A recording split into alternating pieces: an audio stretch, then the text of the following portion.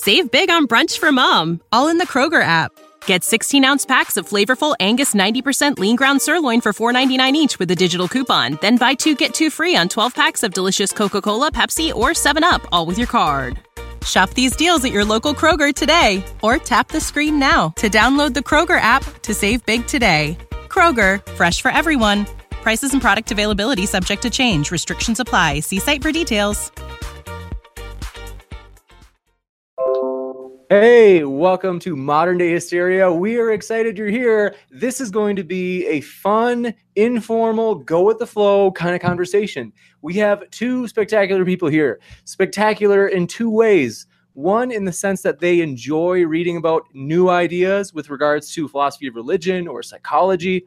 And two, is that we have people that are personable and fun to actually listen to. So they're kind to each other and they're actually charming. So I'm going to get the ball rolling by first kicking it over to Shannon Q.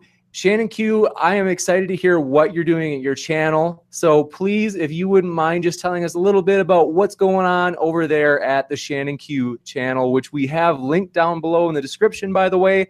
Totally encourage you to check it out. Shannon. Well, I had my friend James on not that long ago. He was pretty cool to talk to. If anybody wants to go check out that video, he and I had a great chat. People may know him. Right now I am working on, I've only had live streams thus far this month. I'm working on an edited video. They take me a little bit longer to do because I do a lot of research. But right now I'm doing one on claims that Christian counselors make about how to deal with depression. So that's the next video that is going to be coming out on my channel, and I'm hoping to have it out by next week, hopefully by the end of October. And that's what's going on with me right now. That's the next video that's come out. I just hit 5,000 subscribers, which is really cool. Congrats. So, thanks to all the people. Thanks to all the various people. And I just started a Discord server too, which is neat. I just started that like 3 days ago, and there's all kinds of cool people in there hanging out, having good conversations. So that's what's up with me. Thank you very much, Shannon Q. Very excited for that. And as I mentioned, we totally want to encourage you to go check out Shannon Q's channel. Even if you don't agree with the speakers tonight, you can at least understand where they're coming from. If you go to their channels, check out what they're saying. So we are now kicking it over to C4C Apologetics, also known as Danny. Very excited to hear, Danny, about what you're doing at your channel. The floor is yours to share what you've been up to over there. Thanks, James. So C4C Apologetics is really born out of Jude verse 3, to earnestly contend for the faith or contend for Christ. One of the things when I got saved, I realized that not many Christians read their Bible, not many people know their faith, let alone how to actually defend why they believe what they believe. 1 Peter 3:15 to give a reason for the hope that lies within you. So really was predicated on this need to be able to articulate why do we believe what we believe? Is there rationality for that belief? And then also because in every sect, no matter what religion or any sort of viewpoint, you get those people that infiltrate and have bad teaching, bad doctrine. So part of it is also inside the church and inside Christendom with different false teachings. And how do they come to that? And then how can we actually show scripturally that's not accurate and how to be able to defend that? So that's really what it's all about. Right now, I've been doing interviews. I had my senior pastor, videos coming out on the unpardonable sin. That's a big topic of discussion for a lot of people. But got videos posted every Saturday. Try to do a short video on Thursday. This is my first time doing it live, so I'm looking forward to it and just picking Shannon's brain and everything. We've already talked through the week and everything. But I love hearing other sides. I don't necessarily agree. But hey, we can still be civil and love one another and everything else. And so I just want to see other sides. But the caveat to that too is learning other sides also give me more things to learn how to refute and look at it from my perspective in a biblical worldview. So that's another part too. But thanks for having me, James. Like I said, name's Danny, C4C Apologetics. Thank you for that opportunity. Yeah, absolutely. I'm excited you're here for both of you. And also wanted to mention, we also have Danny's link down in the description below. So that's C4C Apologetics down in the description. Again, encourage you to check out both channels. And with that, we are very excited to get started. Thank you for tuning in. So we're just going to let the ball get rolling with Danny. Danny, very excited to hear what you have to say tonight with your questions and ideas. Me too. Let's go. How do you have 5,000 subscribers with 23 videos? I had 1,000 subscribers before I posted a video. It's bananas. Really? How was that? I saw that. I was like, wow. So, kudos to you. And if I'm not mistaken, your channel was really dedicated to advocate the position of atheism. Is that correct? Sort of? Not necessarily advocate the position of atheism, but advocate for atheists. I found that there was a lot of atheist voices in the community that I didn't recognize myself in. And there was also a lot, when I entered into the foray of, having these types of discussions, I was met with a lot of preconceptions of what an atheist was. People would essentially have sort of a preconceived bias about what an atheist is based on, I don't know, what their internal perception or what they've been told about atheists, or, what they've seen within the community as, the character of an atheist. And I would, and when they would enter discussions with me, I would enter those discussions and first have to deal with all of that baggage. Yeah. So it would be difficult to get past somebody just automatically going to the default position that I was going to be condescending and that I was going to be holier than thou, that I was going to be using, tired old counter apologetics, and that I wasn't interested in their position, and that I thought I was smarter than them, and that I was good. All the list goes on. So I really wanted to advocate that, we're just like you. We just answered no to the question that you answered yes to. And that we can have very respectful, interesting, productive conversations with one another. Yeah. So I went all around YouTube and talked on other channels, and I started to, I guess, kind of garner a following before I even had the intention of starting a YouTube channel. And I was not necessarily goaded into it, but they said they asked me if I got 1,000 subscribers, if I would start making videos. And I said, yeah, sure. Cause I'll get 1,000 subscribers. And yeah, I did. So I started making videos. So that's that background story. The reason why I bring that up is I do appreciate you for being able to stand up for a position that you believe in, a position that you hold, being a voice to the community and everything for just your position. Obviously, I would disagree, but the mere fact that you're able and willing to stand up and be a voice, that speaks volumes for you and what you're willing to do with like-minded people. And so I do appreciate that. I do think I saw in one of your videos, matter of fact, I watched the interview with Cy. Okay. Oh, Cy. I love Cy. Cy and I get along great. I was talking to him today. So I guess he's doing some other bigger things. But in the video, I think you had mentioned that you had left your faith. For a few different can you tell me a little bit about your faith and what led to the descent of faith? I think you said it was a Anglican background, and the fact that you had questions you couldn't get reconciled and people couldn't answer. I'm just curious about atheists and their testimonies and everything. Certainly. Okay, so I was an Anglican. I was actually the first female altar girl in the church and the youngest altar person in the church. I was you go through confirmation as an Anglican. I was confirmed at 8. Most people do it between 12 and 15. Right. I was very, very, very, very devout in my faith, but I came to the realization later on in life as I'd encountered, some hardships, and turned to my faith in order to, look for, solace and reaffirmation that I had a lot of it dictated to me. So I thought in order to strengthen my faith, I would read the Bible. So I read the Bible and I realized that a lot of the flowery parts had been picked out and dictated to me, and the brunt of it, which is the rest of it, I hadn't encountered before. And when I started to have questions, they could not be answered regarding some of what I encountered in the text that and still to this day can't be reconciled. So I describe it as an involuntary deconversion. My faith slipped from me. I didn't make an active choice that I didn't want to believe. I held on to it with both hands until I just couldn't be intellectually honest anymore and say that I did believe. I didn't, even though I wanted to, and I had to be honest about it. Was ever because I grew up going Lutheran church, and I know the whole aspect of confirmation. I think it was about 12 when I went through the class. Yep. I beat ya. I win. There you go. You're younger than me, right? No, I don't. How old are you? We're probably the Am I? Yeah, we're probably the same age. Well, you got confirmed younger than me, I guess. You said 8 or something. Oh, okay. Yeah. Yeah, I But- got confirmed today. I thought you meant right now. I'm 37 almost. So So you're older. I'm 36. I'll be 37 in December. Okay. But no, where's I going? Oh, confirmation. But that never saved me. And I was wondering, was there ever a time in your life that you ever been presented the gospel and, Jesus' death, burial, resurrection for my sins as a sinner? Have you ever, a moment in your life, ever been confronted with that gospel and actually said, you know what? Yes, Jesus, I needed him for my salvation. No matter how you feel today, did that ever come across any time in your life in the past?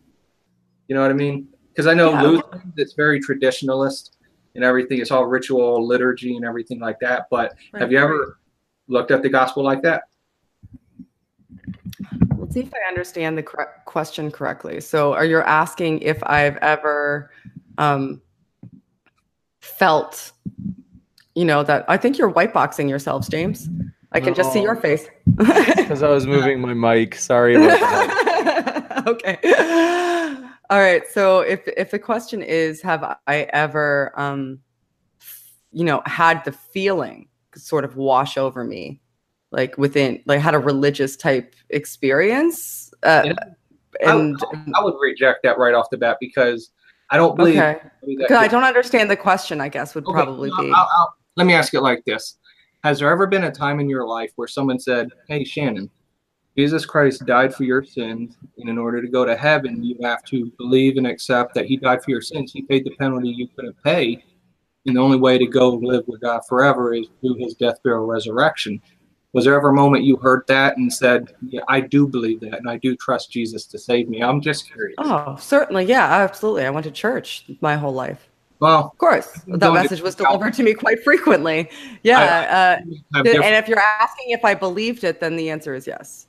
Okay. All right. Well, that's good. Of course I believed it.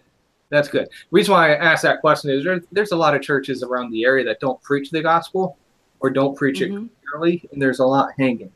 But so you were talking about you had questions you had that you couldn't reconcile and things like that. How much? I'm curious. How much study have you actually done into those troublesome passages? A couple of years worth of and I still to this day and enter into dialogues like this so that I can still pursue those questions. So I'm not sure if that's an adequate answer for you. I'm not sure if there's a way to quantify that to your satisfaction. But the answer is that I continue to do so, and I did ardently for years. Could you tell me how you actually study the passages and everything? Because I know there's like 5 million translations and things like, you know what I mean? But it was written originally in Greek, Aramaic, and Hebrew. And so I'm just curious, like I'm going to get my master's in theology. And so there's a process of hermeneutics and everything. And so I'm curious, when you were looking into these questions and actually trying to figure out what this book says, how did you actually, was it just reading it and contemplating, or did you have any sort of word study tools or anything like that? There was a measure of that. Absolutely. Of course, reading it and contemplating it, reading it over again, highlighting passages. I had, those little Post-it notes, those little Post-it stickies, and highlighting passages and going through and through and through, talking to my counterparts, talking to other members of the church, talking to pastors, talking to people in my university, talking to family members. And later on in life, like currently, for example, I've kind of diversified and honed my ability to question a little bit better. So I've become friends with a couple named Megan and Josh, who are PhD Assyriologists, and Megan is finishing her PhD in Assyriology, and Josh, they run a channel called Digital Hammurabi, and Josh studied Hebrew extensively and went to seminary, and I have these sort of discussions with them. I have discussions with other apologists like yourself. And so I pursue it. I've talked to Sai. I've talked I've pursued it to, I think, a degree more so than the average person that may have come to atheism would have done. So it's just definitely something I pursued, and I pursued honestly and with the intent of finding answers. Okay. Yeah. I'm sorry. I didn't mean to cut you off there. No, I was just going to say, not simply for the sake of refutation. Okay. I endeavored to do it honestly because I was a Christian and I wanted those answers so that I could affirm my faith. So I wasn't looking for a reason to not be a Christian anymore. I was looking for a reason to still be. Understand. But I couldn't find one. If I'm not mistaken, one of your hangups was Numbers 5:27, where it talks about God aborting the baby. Was that? You did your research, the test for the faithful wife. Yes, okay. absolutely. Can I share my screen for a minute? Of course, yeah. I want to see, how do I do that, James? How do I do that, Shannon? I've done it before we got online. If you go to the left, there's a little green box with an arrow in it. That would be your screen share box. Okay, sweet. Let me share my screen real quick. I've done this once or twice. Sounds like it. Okay. So Numbers 5:27, right? Mm-hmm. Yeah, certainly. Talking about the judgment. When she's made to drink the water that brings a curse and causes suffering, will enter her abdomen, and her womb will miscarry. Correct. That's the hang up, right? Yeah, or the thigh will rot is another translation. I've heard the semantics about it, but if you put it, where do you think I'm going with this? I'm not certain actually. I don't want to make any sort of presumptions. I'm intrigued to find out. What's interesting, if you look at all these translations, the NIV is the only one that uses the word miscarry, right? Mm-hmm. Certainly. So you'd reject that translation? The NIV, yes. Okay. So let's go over here to the Blue Letter Bible, okay? Because we have what's called the interlinear. Mm-hmm. And then if we were to click here, we can look at their original Hebrew transliteration. Mm-hmm. And like you said, it says thigh, right? Mm-hmm. If we were to actually click on the Hebrew word for it, it's going to show us, just like English, there's semantic range. Okay? Certainly. So none of this talks anything about a fetus or a child in the womb. Certainly. The most contextual one is the loins. And the loins at that day was thought to be how men and women could procreate. To that culture, being barren and not being able to have a child was detrimental to that woman. You could look at Sarah and Abraham and some other people. Mm-hmm. So the Hebrew word has the actual meaning of the loins, how the woman creates. May I ask you a question? Yeah, what's up? Yeah, okay. So you're suggesting that the miscarry translation is potentially not the accurate, which I'll fully accept that, as I'll accept the veracity of that just on face value. Okay. So my question to you is, and I'll take whatever your answer is at face value as well. What would, in your opinion, would be the accurate translation of that passage? Would it be that she becomes barren, or would it be that it causes her thigh to rot? What would be the accurate translation? And that's where I would go with this, and keep going and everything, because one other thing I wanted to show you was words change, right? Mm-hmm. Words evolve all the time. Certainly.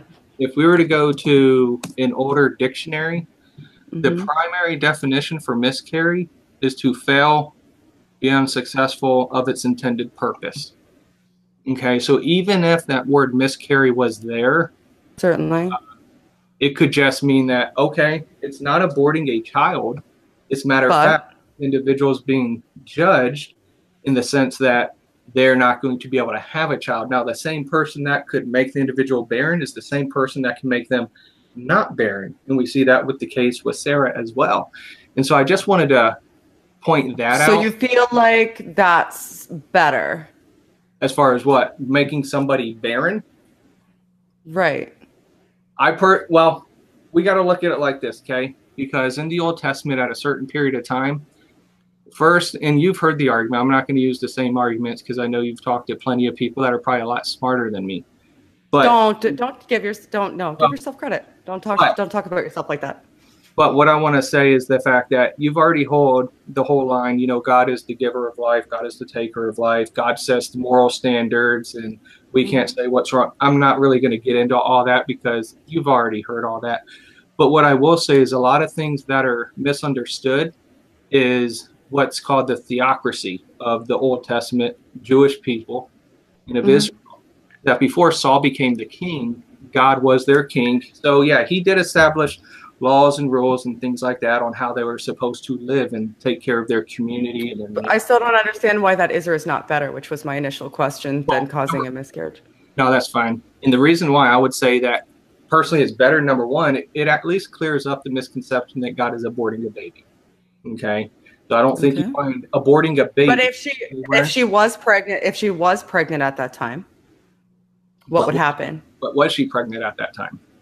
This test was presumably, if this is an accurate account of something that was to happen anytime a husband went away and was concerned that his wife may have been unfaithful, since there was no method of birth control at that time, at some point in time, some of these women would have undoubtedly have been pregnant. If they had gone through that test at that time, what would have happened? Would God not have been able to affect his judgment on that woman because she was pregnant?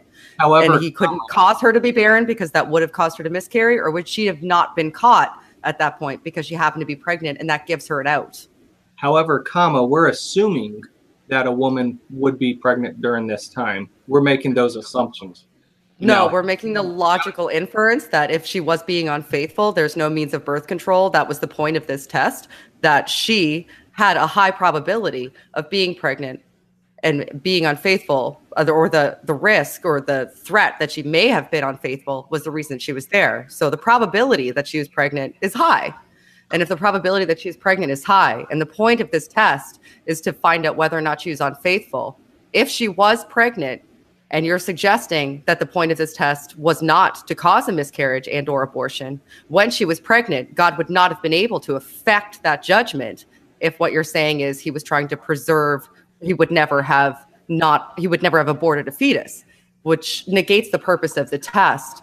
Because if she was unfaithful and got pregnant by being unfaithful and her husband took her to the tabernacle so that this test could be taken, then would God have aborted the fetus? Would he have made her barren, or would she have passed the test? Because those are the only options. And that you bring up an interesting point and everything, and it seems like you did study the passage probably a little more than I do. But I looked at it a lot over many years. What I would like to do with you, Shannon, is I would like to do some more study and try to see if I can answer some of those questions for you. Okay, that's fair. Sure. But I don't necessarily agree with the assumptions, but we're not going to get anywhere with that discussion and everything. So I will, accept what you're saying. Let me do some more study and we'll continue this dialogue. I'm sure we'll have this interview and discussions again, more so and everything. Absolutely. So, you're welcome to come on my channel and chat anytime you'd like as well. Let me know if you're free. Okay. But I want to ask you something, because right now, if we're going to talk about God, no God, okay, or atheism, just the view of, not believing in a God and in this and that. I think it all stems back to the origins, okay? Neither one of us was there. Neither one of us has direct evidence. We don't have eyewitness accounts. The only thing that I can claim is I can claim this as an eyewitness account, which a lot of people would reject if you're not a Christian or are an atheist, right? Mm-hmm. So we both have indirect evidence. We both can use the whole method of circumstantial evidence and abductive reasoning. And I'm sure you've heard all about this and everything too. And so, have you ever heard the aspect of abductive reasoning? Like, pretend you walk into a room and you see a dead body on the ground, okay? Stop me if you heard this before, okay? So you know the person's dead. You check their pulse. They're not breathing. They're 100% dead. There's 4 ways this person could have died, okay? They could have died naturally of a heart attack, could have been suicide, could have been an accident, or it really could have been murder, okay? So say you walk in, let's add something to it. Let's add a pool of blood, a big pool of blood under the body, right? Out of those 4 plausible explanations, it probably wouldn't be a natural death. Because typically when somebody dies naturally, they don't have a lot of blood there, typically speaking. And with abductive reasoning, we're looking at what is the most plausible or reasonable. So let's add some more. Let's say the guy has a knife sticking out of his back. Okay. So we can look at, we wrote out natural, we have suicide, we have murder, and we have accident. Could it have been a suicide? Well, it could have if he wanted to try to stab himself in the back, and you know what I mean? But it's not likely, but we can leave it on the table. Any three of those could possibly be it. Could have been an accident, fell backwards. Let's say we find multiple stab wounds in his back. Well, it's probably not going to be an accident because he's not going to fall over numerous times and continuously get stabbed in the back. So now you're stuck with possible suicide or murder. Suicide doesn't really make a whole lot of sense either, but we'll leave it on the table. Say you actually find bloody footprints on the scene. Suicide's kind of rolled out because the person wouldn't have necessarily got up and walked, you know what I mean? So that's not really plausible when you add that. Then say you have a witness saying that they saw somebody run out the house around the same time. So now you're piecing this together. You have all the circumstantial evidence, and you weren't there. You didn't see what happened. But piecing this together, you go look, natural? No. Accident? No. Suicide? Most likely not. So logical conclusion is murder, right? Mm-hmm. Have you ever heard this illustration before?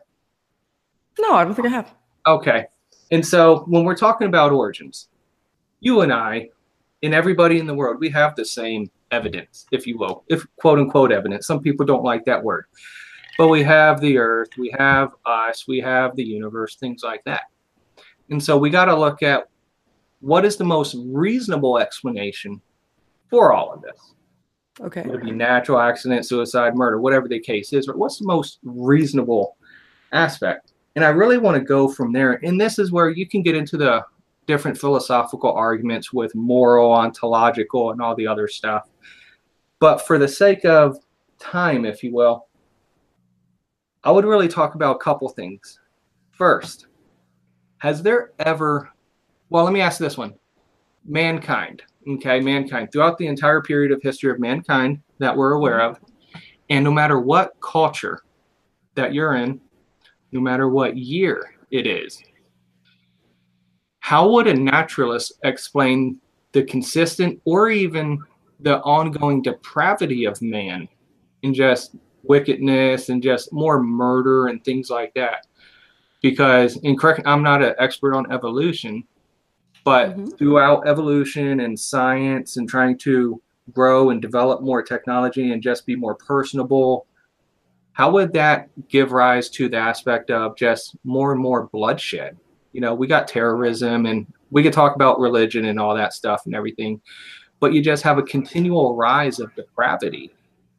You know, that's one thing I was thinking of. That's not really one of the questions I said I would have for you. But when we're looking at the origins and the evidence on God or no God, it's sort of like that dead body scene. We got to look at all of it. And like I tell a lot of people, one or two arguments isn't going to show anybody God. I personally think it's a spiritual battle as well.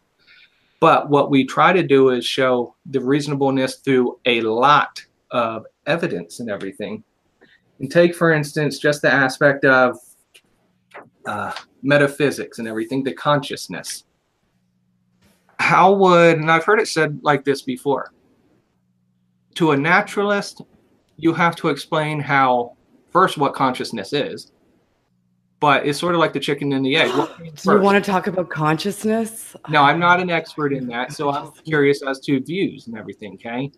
Yeah. But in my idea, and I'll talk about evolution too. I'm just okay. Sorry. In my view, I like talking, so I'm just like chomping at the bit, waiting for my turn, which is horrible. That's a horrible way to be.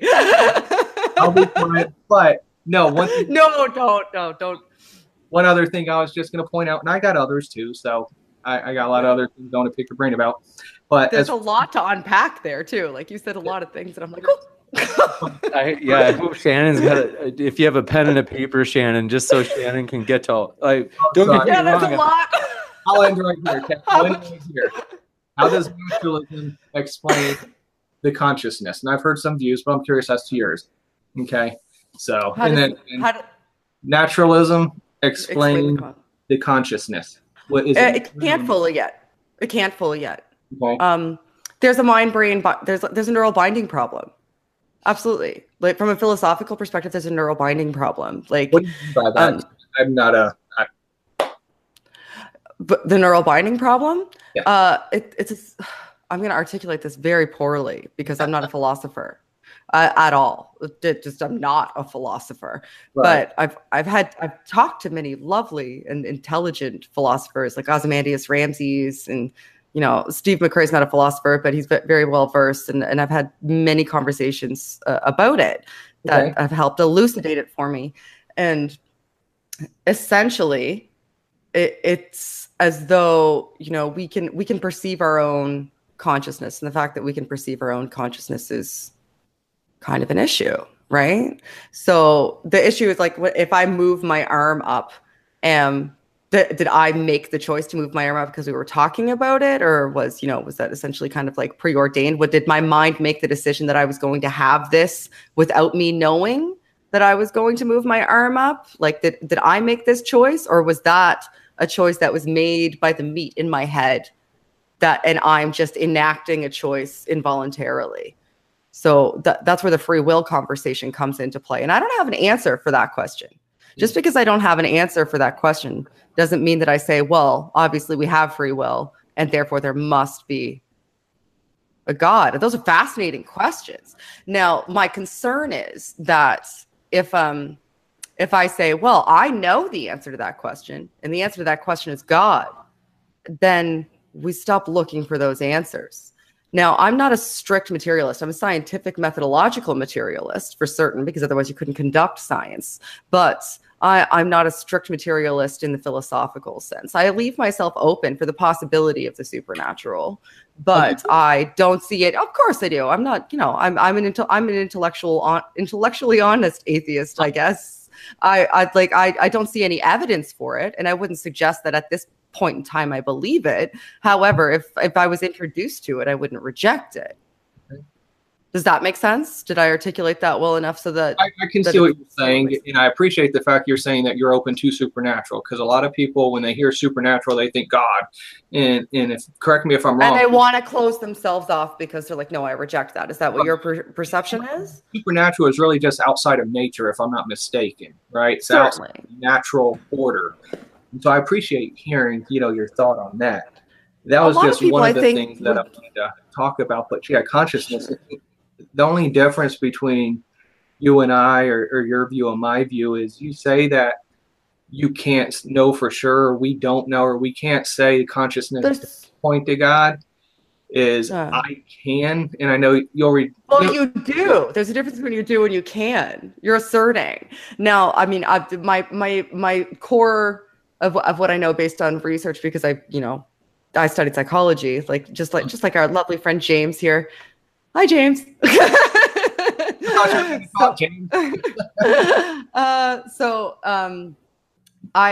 I believe it currently, based on my understanding, to be an emergent property of our biology. And I have a lot of.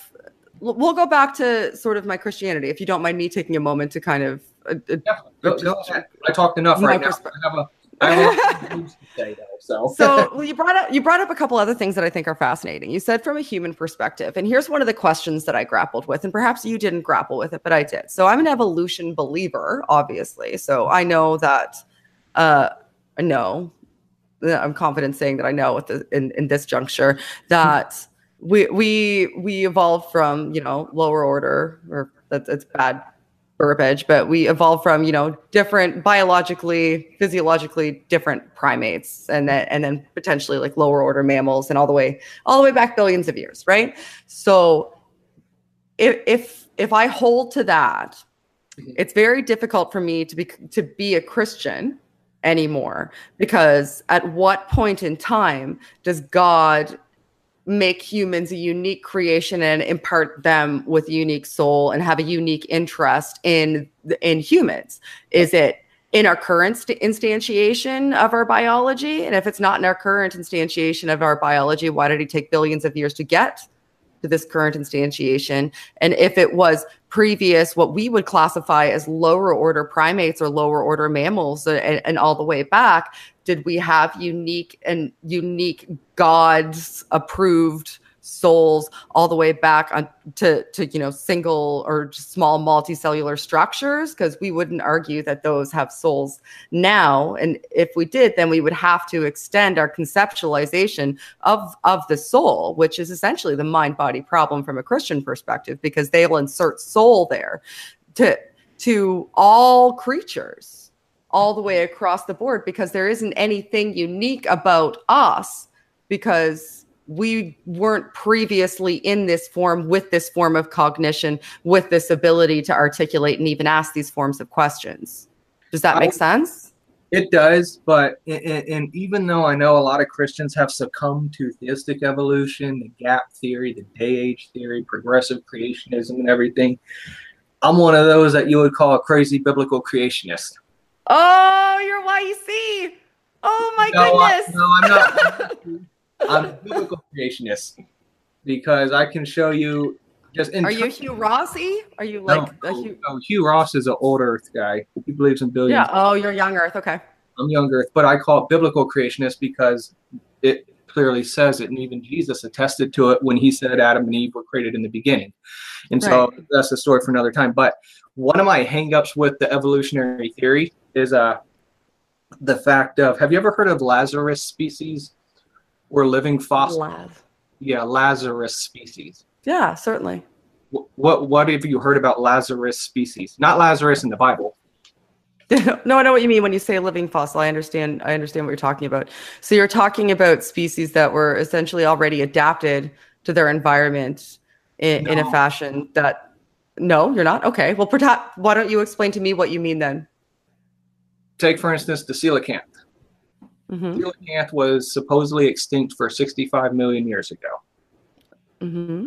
Coelacanths are found today with no evolutionary change whatsoever, according to the fossils we have in the living species today. Mm-hmm. There's a lot of different species that are still alive that supposedly went extinct. One and the other one, I think, was like a little rodent. I forget what it's called, Monte Del something like that. But there's a lot of animals that supposedly were extinct for millions of years.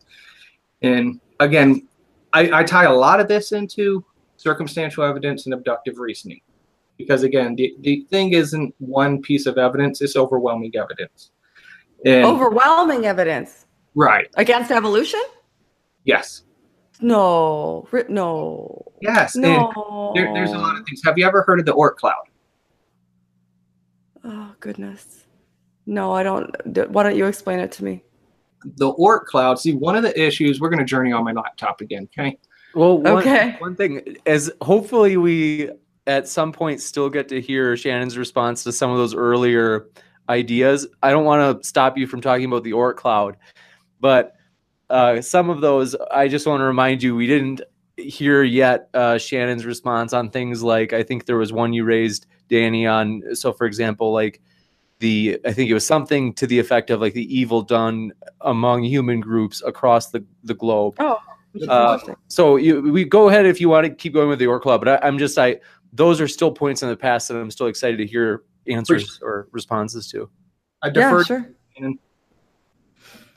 Okay, so which? Yeah, that's okay. Which question would you prefer me to start with? I'm happy to start with either. Oh, it doesn't matter. Those were just random thoughts I had earlier. Okay. So what James, which would be your preference? Which are you most interested in here? Or, well, I mean, if you guys want to talk about something else, like I'm a go with the flow type. I'll answer I'll do it. If you don't feel compelled to talk about it, Shannon, it's totally okay. No, I just want to know which is your preference. That's all. I'm good. Here, I'm more than happy. I don't know if you fully showed the atheist position as far as, like I said, I would say mankind, if we were living Christian doctrine, like Jesus said, Jesus Christ gave the law of love, love your neighbor as yourself, love God. Mm-hmm. So on those two commandments hangs all the prophet and the law. Certainly. If we do what we're supposed to do as Christians, we should love people. Certainly. But from a naturalist perspective, I would also think with a humanistic worldview and idea that humans would better themselves, better societies, and live better in harmony. But it doesn't seem like we see that today. terrorism, murders, things like that. I was just curious your thoughts on that. Well, okay. I have a lot of thoughts on that. So when you say, are you essentially suggesting that, because, if this is God's creation, are you suggesting that the reason that you see these things are because people aren't, God-fearing people? And that's why when you make the choice to not, from your perspective, it would be a choice. I don't believe it is. But when you no longer believe in God, then you descend into. No. I'm saying no. Okay. I'm saying Christians can do it too, and I can see the depravity of man growing. Number one, Right. because we're not living the Christian doctrine. We're not doing what we're supposed to. Also, but you just said that Christians can do it too. So what I'm hearing again when you say that is from my perspective, what I'm hearing is that people who don't adhere to Christian doctrine make the choices to be depraved individuals. We all make choices. I would agree with the free will. It sounds like you don't agree with free will. Are you a determinist? I'm not sure if I am a determinist because I'm not 100% on the definition, but I'm not certain that was the question. Perhaps I could phrase it differently. Is the crux of the question that you're asking me or the impetus of the question that you're asking me, that because people are turning more so away from Christianity and aren't adhering to what you would classify as Christian doctrines, that we are seeing depravity because of that? Okay, so you're not suggesting that we're seeing depravity because people are turning away or choosing not to live Christian doctrines. No. And if the point of our conversation is that, how, what the difference is between the two of us, for example, or what the world would be like without Christianity as another example, then then the question kind of becomes a moot point, because it just all comes down to human nature. Because if you're either saying that people become depraved once they're no longer Christian, or you're saying that people are just prone to depravity. And if people are just prone to depravity, then Christianity can be removed from the conversation, and the depravity will exist irrespective of that. And the other alternative would be that you're suggesting that either Christians aren't depraved or aren't prone to depravity, or people who turn away from Christian doctrines make those choices more readily than those who do adhere to Christian doctrines. And that I would hold a bit of an issue with, because I don't adhere to Christian doctrines. I don't consider myself depraved. And I know many others who are like me, who consistently get messages that they are because of conversations like this. So I would hold issue with that. Does that make sense? Is that fair, or am I misunderstanding? No, that's good. That's good. Yeah. Can we go back to the art cloud? Sure, of course. I'll go whatever direction you two prefer. Absolutely.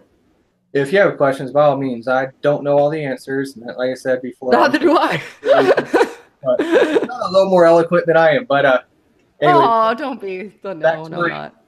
Crazy biblical creationists and everything. So we talk about living fossils. You're not crazy. No, please don't. No. My current love of my life was a young Earth creationist. Okay. Not more than 3 years ago, and so absolutely. And his IQ didn't drop or raise 1 point the moment that he changed his mind about that. So you are not. Nor did his personality. Right. You are not. You just differ from me. You would just differ from me, and please don't assume that I have that perspective, because I respect you in this conversation, and I don't want to give off that impression. So you're not. No, just know that. Yeah, by no means. I think one of my strongest arguments for faith, for theism, is just again going back to circumstantial evidence. And while we're still on the topic of creation versus evolution, when I look at living fossils, I look at Lazarus species. Then I look at just soft tissue being found in dinosaur bones and Triceratops. Barry Schweitzer. And so it was in a T-Rex bone, actually. there's actually a couple different things that they had found. And so you look at that, you look at just artifacts of man and dinosaurs together. It's interesting. Have you ever seen the Chinese calendar? Yes. I'm a rooster. Yes. Okay. I was born in 1981. I'm a rooster. I don't know what I am, but whatchamacallit, you go to a Chinese restaurant, you look at the little placemat, right? And they typically have the Chinese calendar on there. What's interesting is every animal on that Chinese calendar is a real animal we've seen today, with the exception of one. The dragon? The dragon. And that's quite interesting too, because everybody has this idea of what a dragon looks like. And then we do have artifacts and everything. We do have dinosaur artifacts with man. When you look at different temples from the 15th, 16th century carvings, the Inca stones are debatable. It depends on what side, what view you look at, and just a lot of other things. I'm one of those crazy psychos that thinks Nessie is possibly in Loch Ness and everything. Because you think about it, you have coelacanths, you have these living fossils today that supposedly were extinct millions of years ago. And we're still finding amazing creatures at the bottom of the ocean that are bioluminescent and all this other cool stuff. So it's not against the realm of impossibility. And so those are some of the things I look at circumstantial evidence for abductive reasoning. And so, but a couple other things is, have you ever looked at the prophecy in here? Like any prophetic passages or anything? Oh, but it's been a while since I read it cover to cover. So yes, but I've read it. I would encourage you. It sounds like you're very open. Okay, you're just on the search for I can't even talk right now. Truth. People would ask me, and I would ask other people, if you could have one book to witness to somebody, to a skeptic, what book would you? I hear John, I hear Matthew, and things like that. The one book I would use to witness to a skeptic would be the book of Daniel. Okay. I say okay a lot too, so you'll realize that. But that's fine. Book of Daniel, and I could give you a lot of information online and offline and everything, is a 6th century BC written book of the Bible. And there's a lot of internal evidence within the book of the Bible, such as Belshazzar being the second ruler of Babylon, with Nabonidus, his father, being the first. Hence the reason why Daniel was offered this third seat. There's a lot of internal evidence to show that Daniel was a 6th century BC document. What's important about that is that the book of Daniel talks about the coming Persian kingdom, the Greek kingdom, the Roman kingdom. It even goes farther in chapter 11, where it talks about the breaking up of the Greek kingdom, Macedonian kingdom, into the 4 kingdoms. You got Lysimachus, you got Cassander, Seleucid, and the Ptolemaic empires. It talks about the division of the 4 kingdoms. It goes so far as much as in Daniel chapter 11, pointing out that there will be the king of the north who will make a pact with the daughter of the king of the south. And those are references to the Seleucid king, Antiochus II, and the Ptolemaic king, Ptolemaic II, I think, down there at the south in Egypt. And his daughter Berenice, you could check it out on Britannica and all this other stuff, actually did marry Antiochus II that Daniel 11 actually talks about. And so what's fascinating about that is when you see internal evidence that it actually is a 6th century product, and you see specific history, prophecy fulfilled, you got to ask yourself, not you, just a rhetorical you, is there something to at least the book of Daniel? And if so, is there prophecy elsewhere in the Bible? Because I have these books right here. Book of Mormon, Dr. Oh, goodness. I do a lot of studying on other religions. Joseph Smith is a false prophet. A lot of his stuff has never came true. I agree. I concur. I bring that up. I have a couple questions for you whenever you're up. If you've never actually studied the prophecy, I would encourage you to check it out. Maybe we could chat offline, and even if you don't agree and everything, and that's perfectly fine, I'd like to maybe talk through those things. But sure, you have an email address now. I don't know if you have a Twitter. You need a Twitter if you have a YouTube channel. That'll get you some. Split, so it's okay. I am. No, that's fine. Foot. But I will have other questions as far as the circumstantial evidence piece, as far as origins and God and theism. But I'll turn it over to you because I can talk. I've talked theology for hours with a buddy. Oh, I know. You're very verbose. I enjoy it. I do have questions though. Okay, so essentially, you're suggesting that the Book of Daniel what has been verifiably dated to the 6th century and holds predictions that came true later on after the book was verifiably written, right? So that would be evidence that it was divinely inspired prophecy, and thus is evidence for the supernatural or divine inspiration of the Bible itself. What I would say with that is, I probably wouldn't go as far. I would agree with it, but I probably wouldn't go as far as saying it's verified to be dated. I would say there's internal evidence to. When you say internal evidence, do you mean that are you using the Bible to date the Bible? Well, and this is where I go with that, because that's a great point. For a long time, I thought I couldn't use the Gospels to show the validity to the Gospels, and I like to talk through that and here whenever you'd want.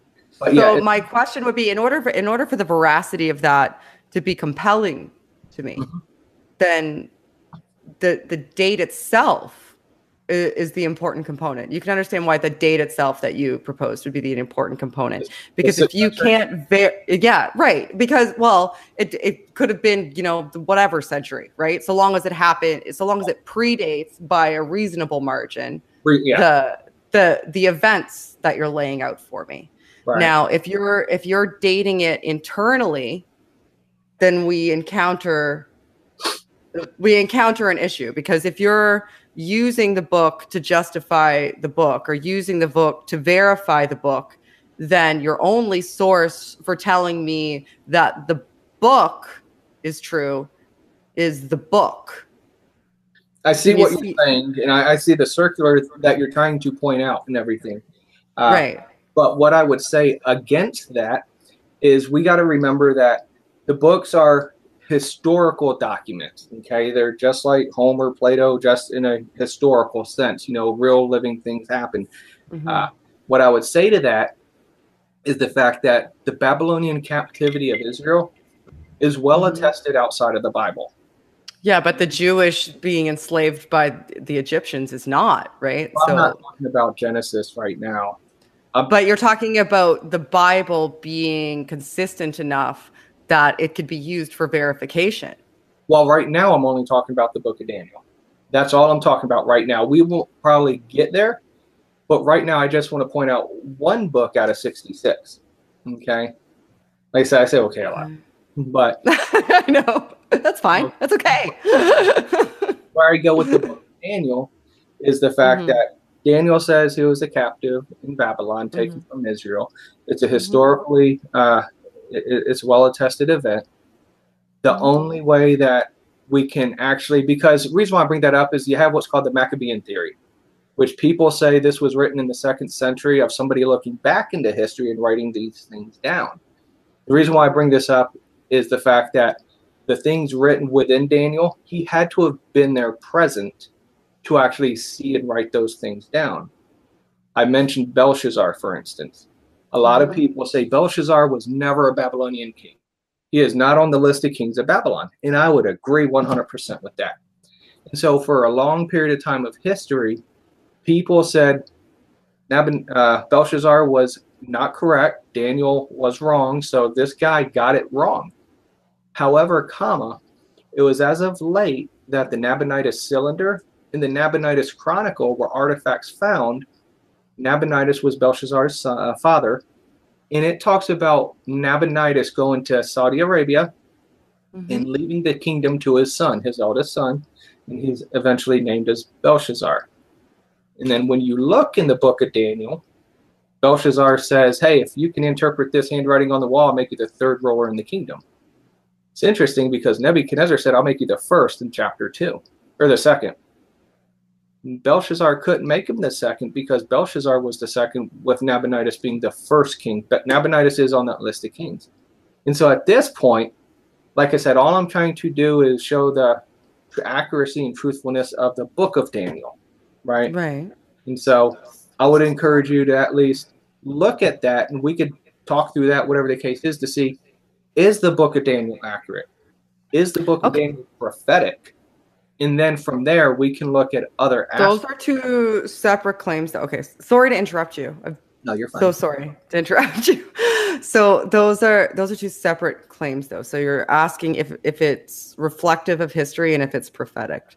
Now, if it's reflective of history, I don't think that I would necessarily contest that there are things that historically happened that are reflected in the Bible, right?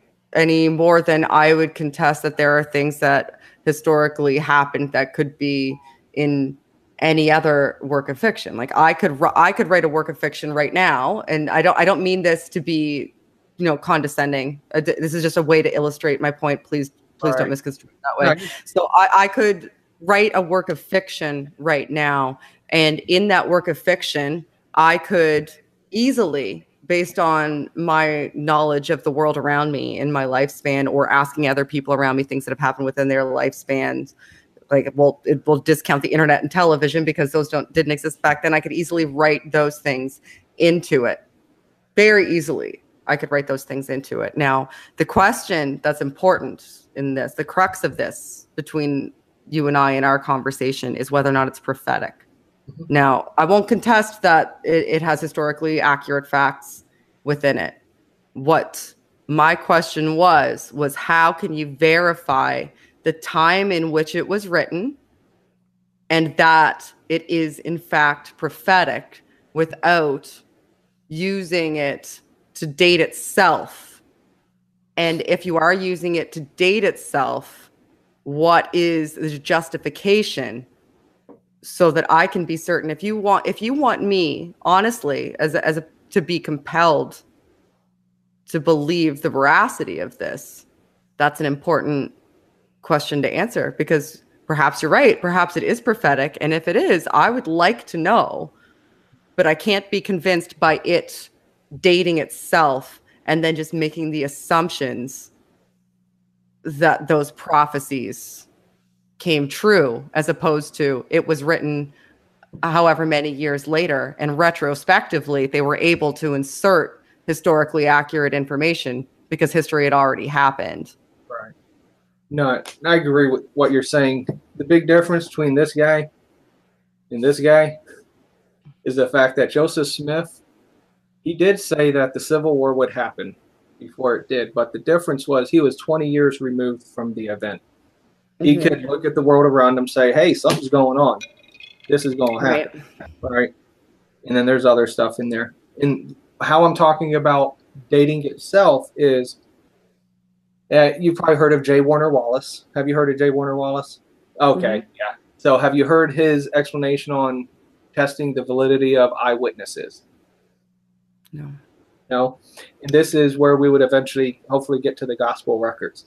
That, again, Daniel writes the letter claiming that he was an actual slave, or took slave in Babylon, right? So he was taken there. He went through these times. He had this encounter with Nebuchadnezzar. So he claims he was there. Right. Now, like J. Warner Wallace points out, you have to be able to test the truthfulness of this eyewitness, if you will. There are some pieces you can look at to see if they're telling the truth.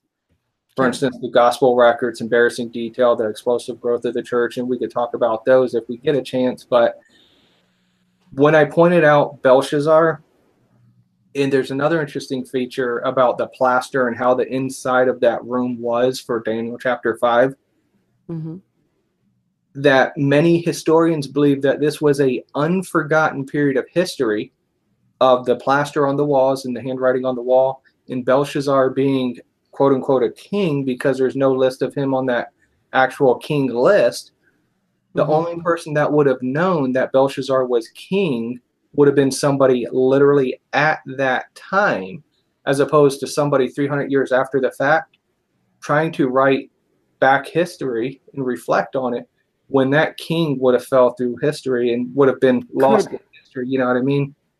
Okay, so I think I'm understanding your perspective now. So at that time, the king, the Belshazzar king, the one that wasn't written on the list of kings, Daniel referenced him.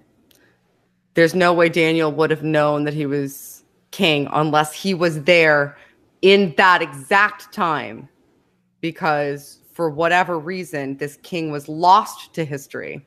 So the assertion is that if it was written 300 years later, then Daniel would not have chosen, or whoever wrote Daniel would not have chosen Belshazzar, because they would not have known that Belshazzar existed to even make that choice. That makes sense? Is that possibly? Yeah. I mean, yeah. And that's how you can internally use that. That's how you can use Daniel to date it, because he referenced things that nobody else could have known, but have just come to light based on what you said about scrolls being discovered now. So we know now Belshazzar was legitimate and really was a king. And the only way Daniel could have known that he was legitimate and was a king, it was if he was there. So up until recently, Daniel would have been suspect, but now he's legitimized by this recent discovery. And that's the logic for using the book to date itself. Is that a fair synopsis? More or less, yeah. Okay. Testing to verify. So I think I getcha. All right. So my contestation to that would be, what is that? I talk with my hands. So I'm sorry, my hands are on my desk because I'm very visual and I talk with my hands. So what I would contestation. I would what I would say would be can you prove to me essentially that 300 years later they would have had no idea who Belshazzar is? Just because we don't know a couple thousand years later doesn't mean that they wouldn't have known 300. And can you prove to me that the people who had access to these books didn't in any way augment them to insert prophecies that would fortify and reinforce later books?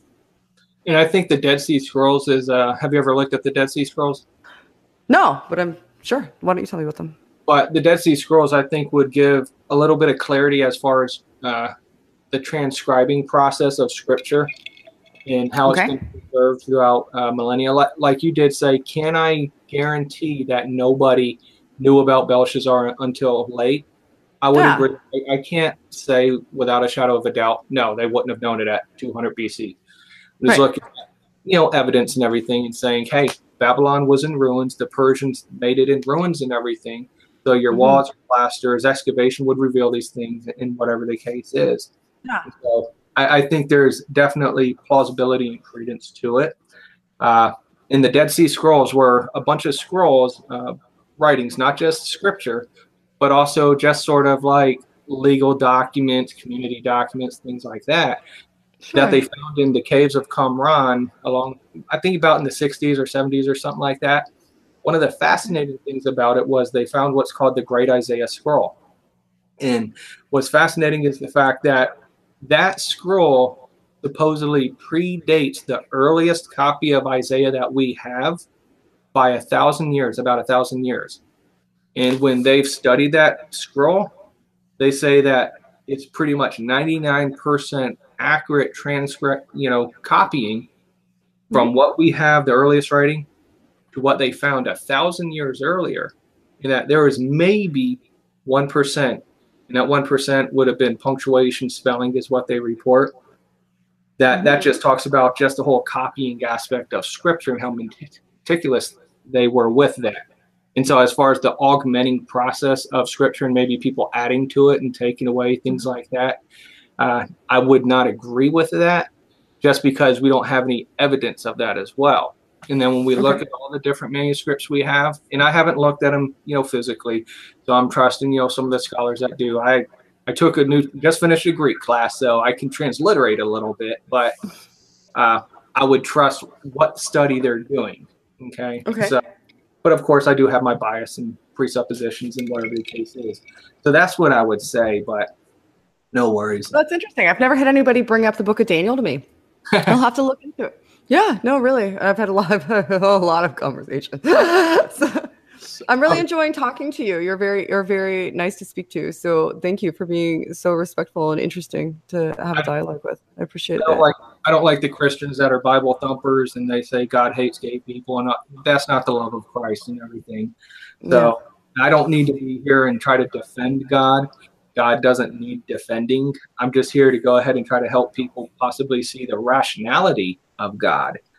So can I ask you, do you want to ask me anything before I ask you something else? I wanted to No, that's fine. James is dying to talk. I mean, we could definitely come back to you, Danny. I just wanted to say, how about if, Danny, we do your question, and then if you guys are up for just a little Q&A from the audience. Just the chat going bananas. I know we'd be going a little bit over because we originally planned on maybe an hour, but I just would love to get to field some of these questions. We only have one so far, but it's a good one, and it's one for both of you. So if you guys are up for it, we could just maybe take like 10 minutes after Danny's question. Is that cool?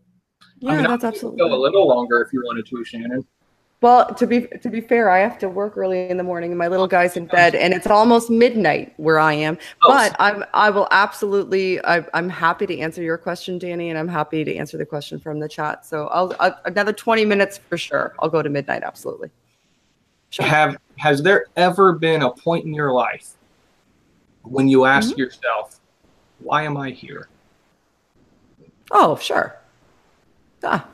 Absolutely. More than one. More than one. I would encourage you to ask everybody you meet. Have you ever asked the question, why am I here? Yeah. If everybody you meet asks that question, that's fairly interesting. Because I don't understand how naturalism would produce such an internal question throughout the entire masses of humanity. Now, I'm not saying I can prove everybody in their entire life asked that question, but from a theistic worldview, I would look at that question as God reaching out, God's conscious on our hearts and things like that, that we originally know that there is a God. And these are that, I'm sure you heard the God-shaped hole in our heart, things like that. I've heard it, yeah. But it's a very interesting thought that how could evolution naturalism provide such a question for everybody? So I encourage you throughout this next week, ask all your friends, maybe strangers if you want, have you ever asked yourself, why am I here? Or is there a God? And I'm just curious. Email me back. All right. Well, I can do a bit of that now. So I think that is a logical way for us to reconcile self-awareness, right? So self-awareness is a little bit scary. Us being conscious of our own thoughts causes a lot of us to really overanalyze how we think. Like other creatures, I guess, might be lucky that they aren't as self-aware as we are. The fact that we're self-aware and the fact that we assign agency to ourselves and others and to have agency and the fact that we're pattern recognition machines too. Like we want to be important. We really want to be important. And it's scary to think that we aren't important because we're self-aware. So asking why am I here is kind of like asking, am I important? And because if people say, nihilism is scary, right? Because it's like saying that nothing matters. And that's why some people might be afraid of atheism, or the way that some people might look at atheists is that we're nihilists. But it's because that question is scary. Am I important? That's a scary question. Just because you can't give yourself an attribution that automatically gives you the answer of yes, that doesn't mean God. I sometimes fear that because it's terrifying to think about the fact that we're in charge of conducting ourselves.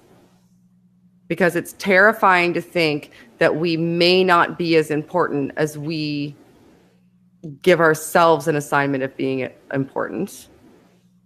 Because it's terrifying to think that there's nothing else after we're gone. It's really important to us to find a way to reconcile all of those things. And God ties them off into a neat little package.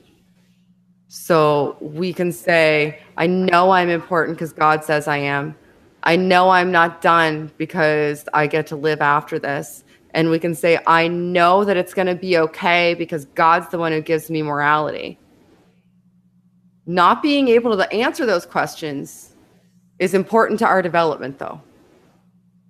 Not knowing that we're in charge of our own importance and that it's not assigned to us allows us to develop ourselves. Knowing that we're in charge of how we treat each other and conduct ourselves in a society allows us to look at and ask and answer some really important questions about morality. And knowing that this is all we get gives all of that pertinence. So I'm not certain that I'm going to go around asking everybody those questions, because that might give me some, more awkward conversations than I already have, because I'm relatively awkward. But that would be my answer, is just because it's terrifying to answer no to those questions, that doesn't mean that the answer is not no. And sometimes the fact that the answer is no is something that we should embrace, because we're not going to improve any of those things unless we know how to answer no to those questions and move past it and deal with the fact that maybe the answer is no. One final quick question. Sure. Do you believe in absolute truth? Define absolute truth. Because I'm not asking that to be pedantic. I've had conversations where people define it differently. It's burned me before. Do you believe you or I can know that we're 100% accurate in what we're believing? No. So I would disagree that I believe in absolute truth. And so at the end of the conversation, I believe that I can confirm that, there are things that are truth that we can know for certainty. So I just asked that question because through this whole conversation, if one doesn't believe in absolute truth, could it be possible to say that we could be wrong in everything we're talking about right now? And even not even accurate in everything. I could be wrong. Yeah. I could be wrong. So I've been praying for you. I'm going to keep praying for you, and I'd like to keep talking to you about Daniel and some other things. Maybe we'll do some more videos, okay? Sure. But, Yeah. All right. I'm done, James. Hands up. I'm done. He's had it with me. I'm a nightmare. Funny. Well, we have 2 questions from the Q&A. So this will be a quick Q&A session. We're only going to take these 2. And one of them, the first one, is for both of you. And we'll let Shannon go first, because I am excited to hear your answer, Shannon. I'm excited to hear yours, Danny, too. But this is always a fun question. It is, through the lens of your worldview, how do you determine your value or self-worth? Oh, okay. Interesting. I set goals for myself based on things that I would like to achieve. And I also evaluate myself by what I contribute to others and how I treat other people. Because I've found the most satisfaction in that. Now, yeah, I guess that would be it. I'm not sure that I need to go too much deeper into that, but I find the most satisfaction in, treating others well and doing things for other people. And I find the most satisfaction personally by setting goals for myself and taking steps to achieve them. And how successful I am in those 2 components is very important to me. And being a good mom, most important. Amen. Most predominant, most pertinent of anything is that I ensure that I'm instilling good attributes, being available for being and being aware of the needs of and accommodating to my son. I find the most, that is where I find the most value. But not everybody has kids, so I was trying to be a bit more general. You bet. Excellent. Thanks for sharing that. And Danny, if you want to share as well. Oh, I love this because one of the things we didn't have a chance to talk about was worldviews and everything. Ooh. And I love the topic of worldviews because how do I find values? And it's obviously coming from a theistic worldview. When you're looking at those three important questions, where did we come from? Why are we here?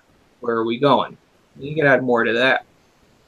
If Christians really lived Christian teaching, we would see how did we get here? A loving God created us in God's image. That we have intellect, emotion, and free will. That we reflect, we're an image of God. And that when we're saved, we're actually an ambassador of Jesus Christ here. So we should be showing love, doing the golden rule, which was before Jesus' time. And so we see that. Why am I here? And that question is also gives us purpose, which evolution and naturalism doesn't necessarily give objective purpose, it brings subjectivity. With the theistic worldview of why am I here, definitely we're here to go ahead and give glory to God, tell others about God, just love your fellow man, things like that. And then you get to the aspect of where are we going after that. We do believe in a literal heaven and hell, but God doesn't just say, no, God sent Jesus to die on the cross for everybody. And it's whosoever will shall be saved. And it's just looking at the cross like the serpent on the pole with Moses. Look and live. See your need for a Savior. Find out Jesus Christ died for you and rose again to show his resurrection and his being God. And that gives us that eternity in heaven. The fascinating thing about the worldview question is that very first one. How did we get here? Naturalism espouses billions of years of evolution. Theistic worldview espouses a literal creation that God created us. Yes, Adam out of the dirt, Eve from the rib of Adam. And it shows it shows a personal God, a loving God, that there is sanctity in life. That if we're God's image, then we have sacredness of human being life. That's why we do fight against, the pro-choice argument. We believe life is, conceived. When you conceive, that's when life begins. And so we have that sacredness based upon us being the image of God and God's personal creation. So I think a lot of it stems based off of that. And we could talk about morality of Bible next time and everything. So, but that's how I'd answer that, James, if that was kind of clear. I ramble sometimes. Thank you for answering that, Daniel. And I am actually, this is a question that I got a kick out of because I think it's a good question.